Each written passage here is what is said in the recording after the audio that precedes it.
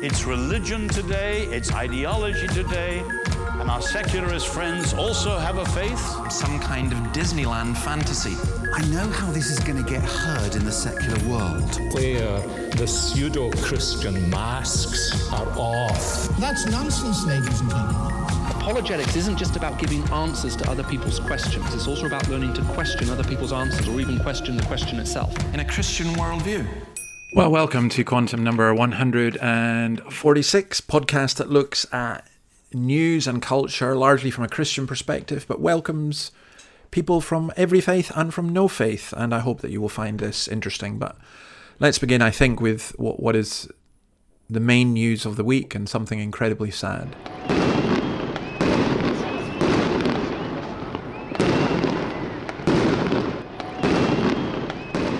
Yeah, that's the threat of escalation to almost a war between Hamas and Israel. Now, it's incredible to watch the videos of hundreds of rockets being sent onto Tel Aviv and other Jewish cities, and what's called the Iron Dome, Israel's missile defense system, shooting virtually all of them down. Now, not all of them. Some have got through. Several people have been killed and dozens have been sent to hospital. However, yeah, you think about it, and I think you have to feel sorrow for the Jewish people and for the Palestinian people. I think in many ways they are let down by their leaders. I do feel a little disturbed at people who only speak on behalf of one side.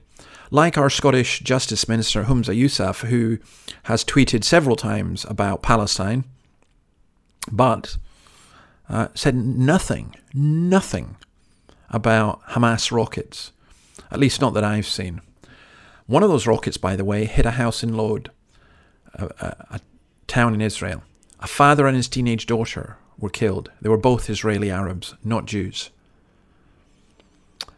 It's such a desperately sad situation, and we do pray for the peace of Israel.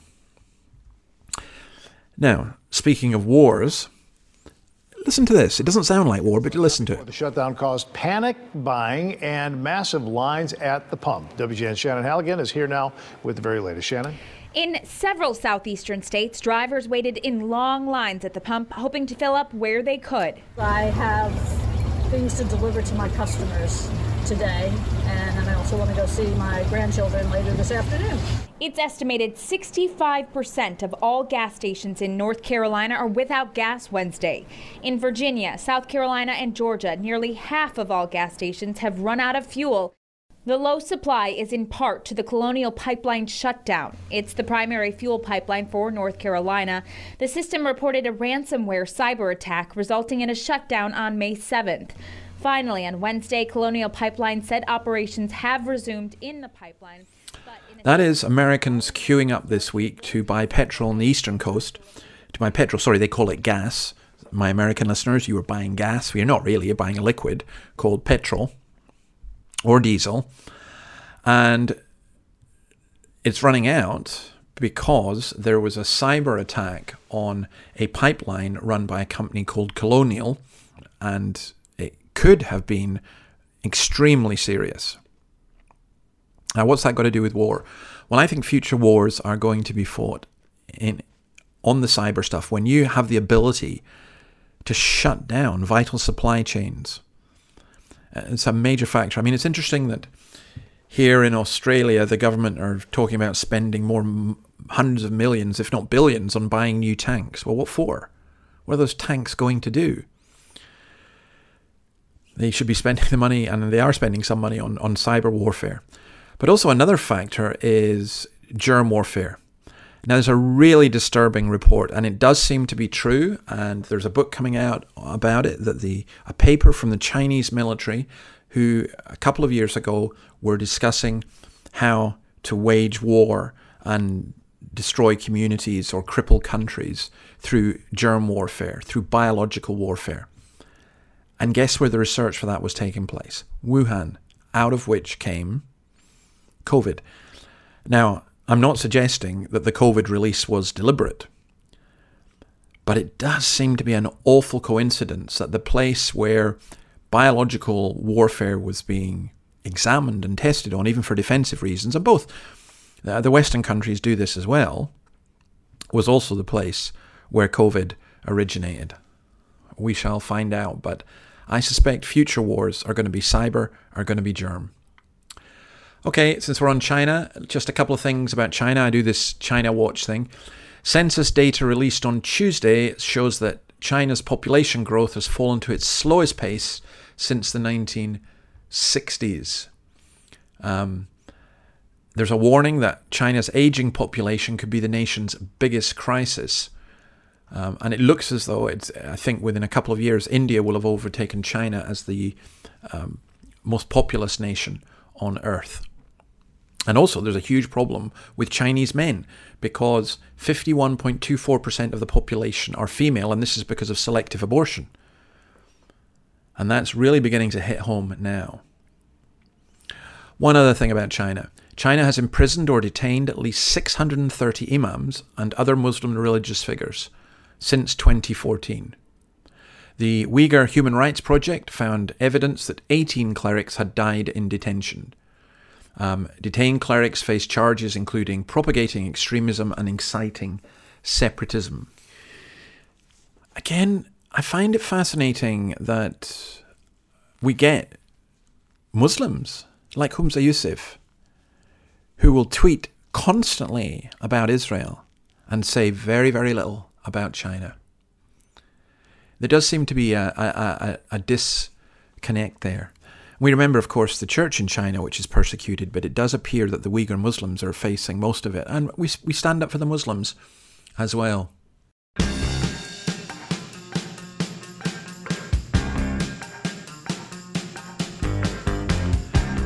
Okay, let's continue on with this. And I tell you what, I do this section called Mad World. Let's instead do Mad Church. Here's a prophet called Jeff Jansen. Everybody knows there was a red tidal wave. There was a Red Sea moment, which is a red tidal wave. And quite frankly, America voted in Donald J. Trump. President Trump is president. We will be rejoicing in the streets by March, April, May, June. There's going to be an amazing turnaround. You just watch what happens. And the world will rejoice. Not just America, the world will rejoice because of this exposure. And so I'm telling you, that's going to take place. That I'm going down with the ship on this. The Lord showed me this. He's not a prophet. Of course he's not a prophet. He's a false prophet. Global Fire's ministry. He was the guy who prophesied, as you heard, that Donald Trump would win a second term and so on. And he was wrong. He was entirely wrong. His Tennessee-based evangelical ministry announced that Jansen himself was going to step down as co-senior leader of the operation because his unscriptural conduct disqualified him from eldership. And he himself said he'd left his wife and family to pursue his own desires. And the ministry announces he's unrepentant and unremorseful. Global Fire Ministries is now led by his wife. I'm sorry, I'm so fed up with these kind of ministries. And I'm just not surprised when these kind of things happen.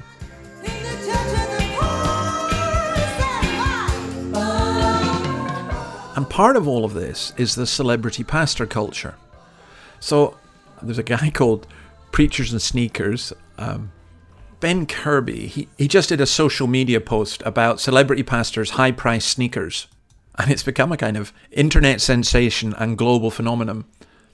He basically he's put the world of celebrity pastors under a microscope.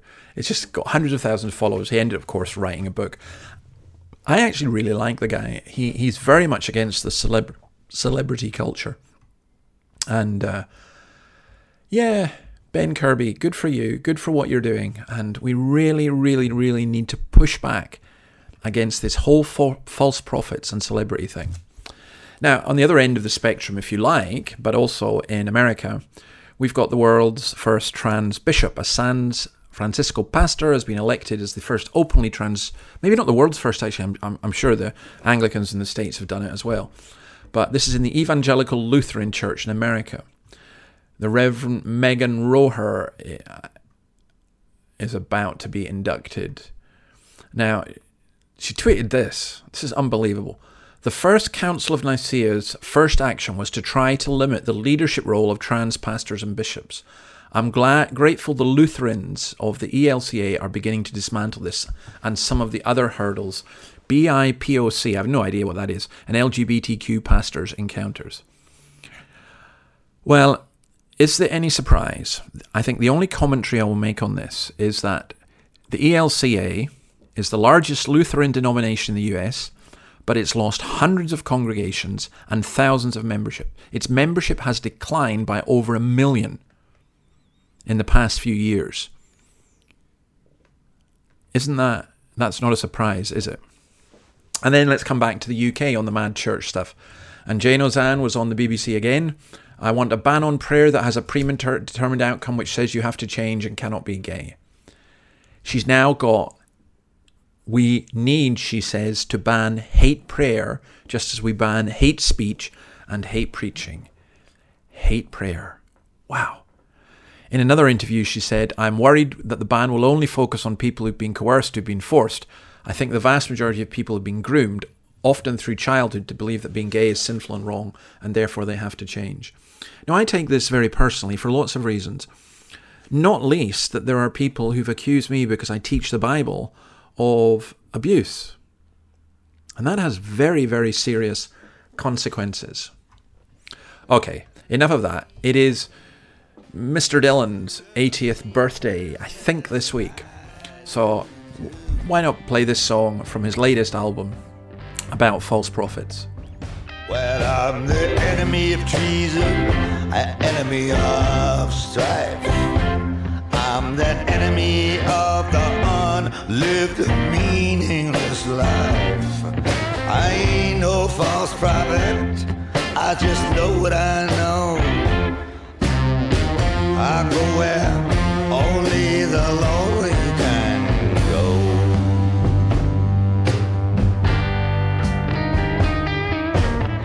I'm first among equals, second to none, the last of the best. You can bury the rest, bury 'em naked with their silver and gold. Put 'em 6 feet under, and I pray for their soul.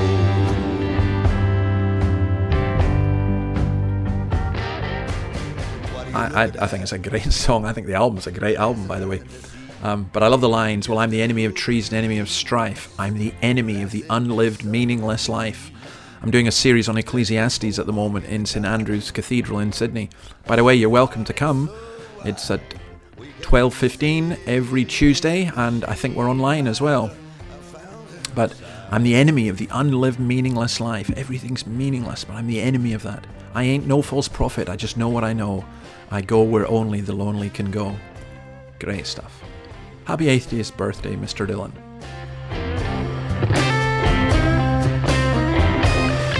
I searched the world over for the Holy Grail.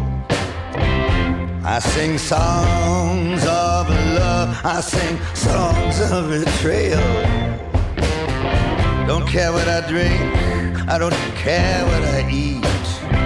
I climbed a mountain of swords on my bare feet. You don't know me, darling, you never would guess. All right, we've done the Mad Church. Let's do the Mad World. Radio 4, last Friday morning. I seriously heard this discussion on trees having human rights. 14 minutes to 9. Trees are social beings. They are linked. So claims Professor Suzanne Simard, who is a professor in the Faculty of Forestry at the University of British Columbia. Her new book, Finding the Mother Tree. I suppose the word social would suggest to people a kind of conscious ability to communicate. Is that what you're suggesting? I don't know if they're conscious, in the words that humans use for each other. We think of ourselves as conscious because we have brains and we have conscious thought. But certainly trees are perceptive. They're in the moment. They react immediately to their surroundings. Whether that's consciousness or not, I'm not sure. But certainly they are very perceptive. Do they have rights? I think that, rights are something that humans think about, right? That we have rights. I would say that trees have rights too, that they should have, they're of equal importance or maybe even more so than human beings. And we haven't ascribed them rights, but I think that we should because our lives depend on them. There is I thought rivers having rights was bad enough, but trees, who expresses them? And remember we said this, polyamory in Cambridge City Council in Massachusetts. I'm sorry, for any of my American listeners, it just appears your country's going crazy. That's the second city in Massachusetts who have now changed the legal definition of family to recognize what they call polyamorous relationships between 3 or more people. They call it a domestic partnership ordinance. Incredible. But, we can't just look over at America, in Scotland as well, and we'll come to something in Australia in a minute. In Edinburgh Uni, lecturers at Edinburgh Uni have been handed a list of micro-insults, including, all women hate their periods, and I wanted to be a boy when I was a girl, under new transgender-friendly guidance. And they've been handed a list of micro-insults and microaggressions. Just unbelievable. They've been told not to focus on anatomical sex markers, most usually sexual organs. They've been asked to put their preferred pronouns in emails and encouraged to wear rainbow lanyards on site to show they are allies of the trans community. They should avoid using labels such as man or woman, or make any suggestion that someone can only be one or the other. There's a whole list of guidance on the university's website. Yeah, that's my university. Once proud University of Edinburgh. And then, okay, let's go back to the States. Let's go to the CIA. At 17, I had no idea what life would bring, but Sora's sentiment articulated so beautifully how I felt as a daughter of immigrants then and now. Nothing about me was or is tragic. I am perfectly made. I can wax eloquent on complex legal issues in English while also belting Guayaquil de mis amores in Spanish. I can change a diaper with one hand and console a crying toddler with the other. I am a woman of color. I am a mom. I am a cisgender millennial who's been diagnosed with generalized anxiety disorder. I am intersectional, but my existence is not a box-checking exercise. I am perfectly made. I am a cisgender millennial who's been diagnosed with an anxiety disorder. I am intersectional, but my existence is not a box checking. Oh, you're dead right it is. That's why you're on that video, because you check a lot of the boxes. I am unapologetically me. Know your worth, command your space. It's so, dare I say it, woke, but it's so kind of bleh, hallmark woke. There was another one I saw of a gay man doing the same thing. Now, the CIA, I mean, I'll bet you the Russians and the Chinese are just laughing all the way to the bank with this one. Incredible. We're diverse.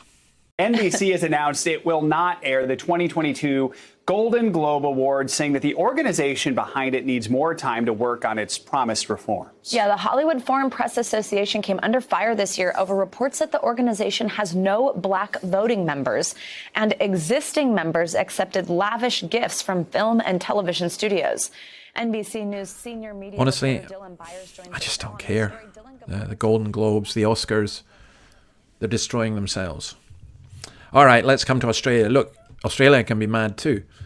The University of Melbourne has a lecturer, a water resources specialist called Anna Kosovac. And she's written something called Boys and Their Toys, How Overt Masculinity Dominates Australia's Relationship with Water. It's just brilliant. It's toxic masculinity has...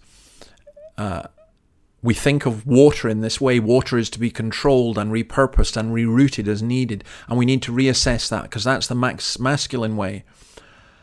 We need more women in the area of water supply, sewerage and drainage services. But a more diverse workforce does not automatically lead to a diversity of thinking.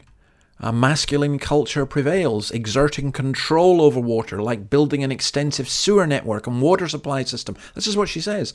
That may have been needed when Australia was modernising, but now we have to take a more humble approach. Sewers, water supply, these are masculine? A lot could be said. I won't say it.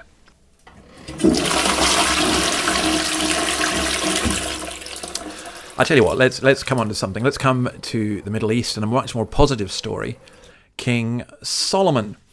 Now, I read in the Bible, in the book of Ecclesiastes, about King Solomon, which is cast your bread on the waters, about King Solomon having a fleet of ships which he sent off, and 3 years later they would come back laden with goods. And for a while, there's a lot written about Solomon. Archaeologists and so on have said, well, did Solomon even exist? But a man called Dr. Sean Kingsley has done a lot of archaeological research in a very different way. He's focused on finding evidence of the Mediterranean Empire that the Bible says Solomon built his alliance with the Phoenician king Hiram. And he spent 30 years exploring over 350 shipwrecks, going to Spain, Israel, and elsewhere.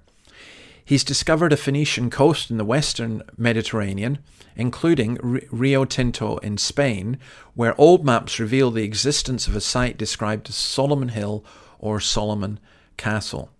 And according to one 16th century account, gold and silver were mined at this site on Solomon's behalf. He argues that there's an isotope analysis that reveals that the silver hoards discovered in the Holy Land were of Spanish origin, and that there's pottery discovered in the Spanish city of Huelva, which shows a connection to the land of Israel and Phoenicia. I think that's just an astonishing story and a wonderful story.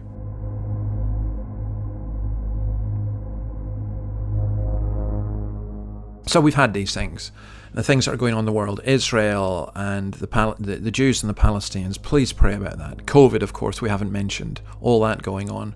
What's going on in America and Europe and South America and China and threats of war and plagues and everything else. But I want to finish with just a lovely piece of music from 20 Schemes. Now, listen first of all to this quote at the beginning of the music. Accompanied Andrew Borner in one of his rounds through some of the most miserable habitations I ever beheld. Such scenes I never before dreamed of. Ah, why am I such a stranger to the poor in my native town? I have passed their doors thousands of times.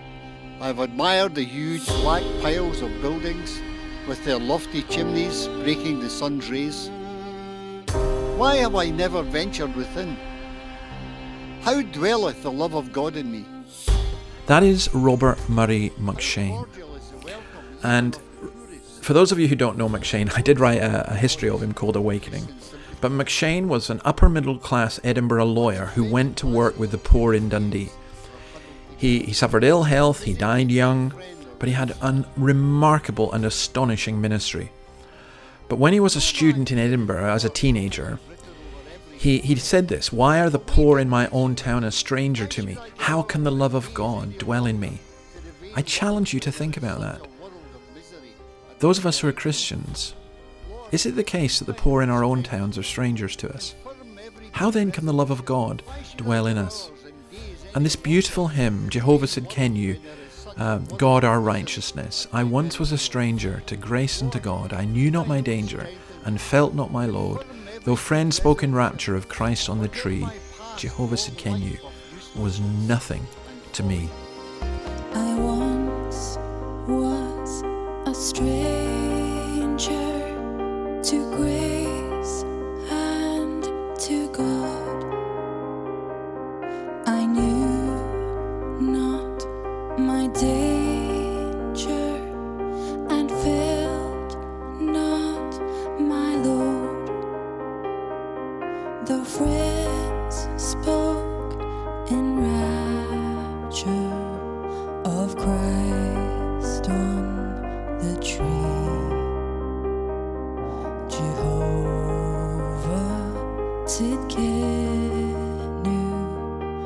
was nothing to me.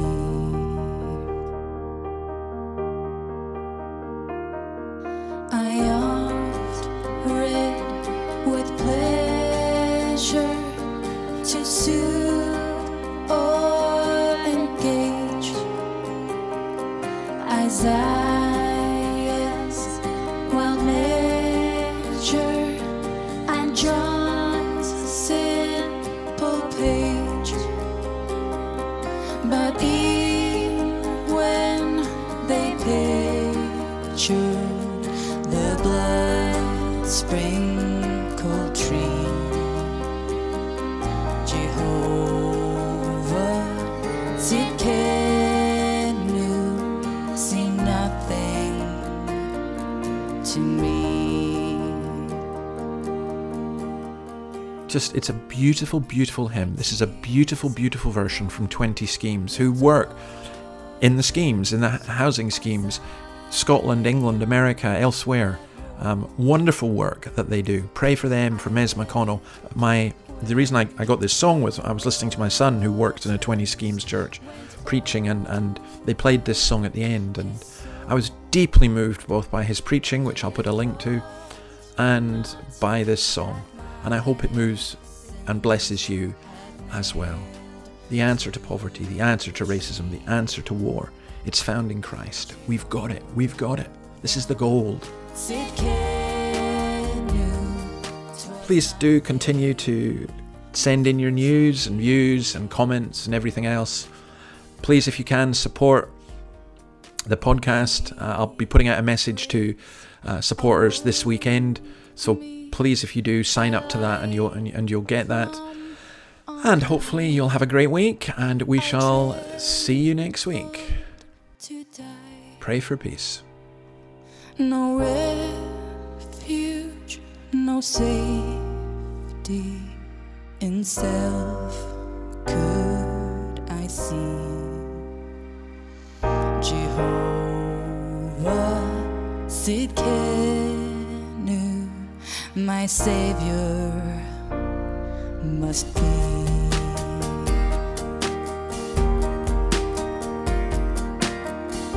Jesus died for me, and I want forward.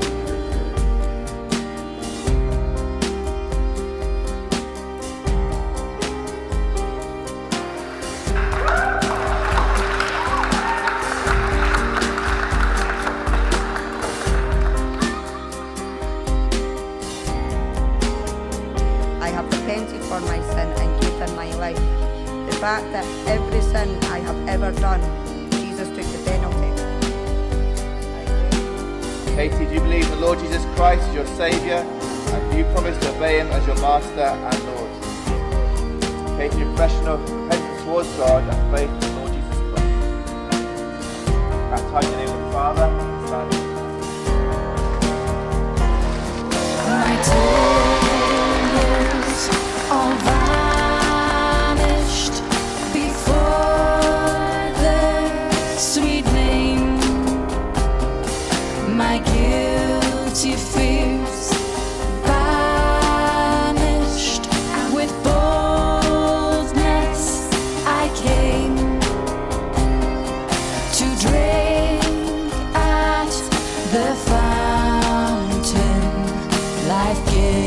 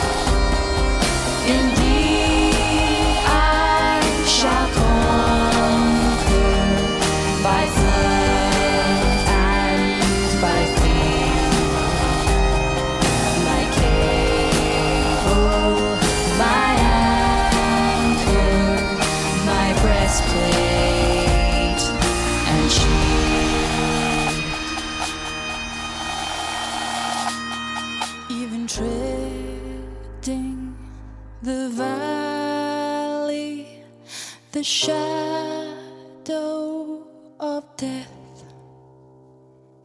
This watchword shall rally my faltering breath. For while from life's fever my God sets me free, Jehovah Sidkenu, my death song shall be.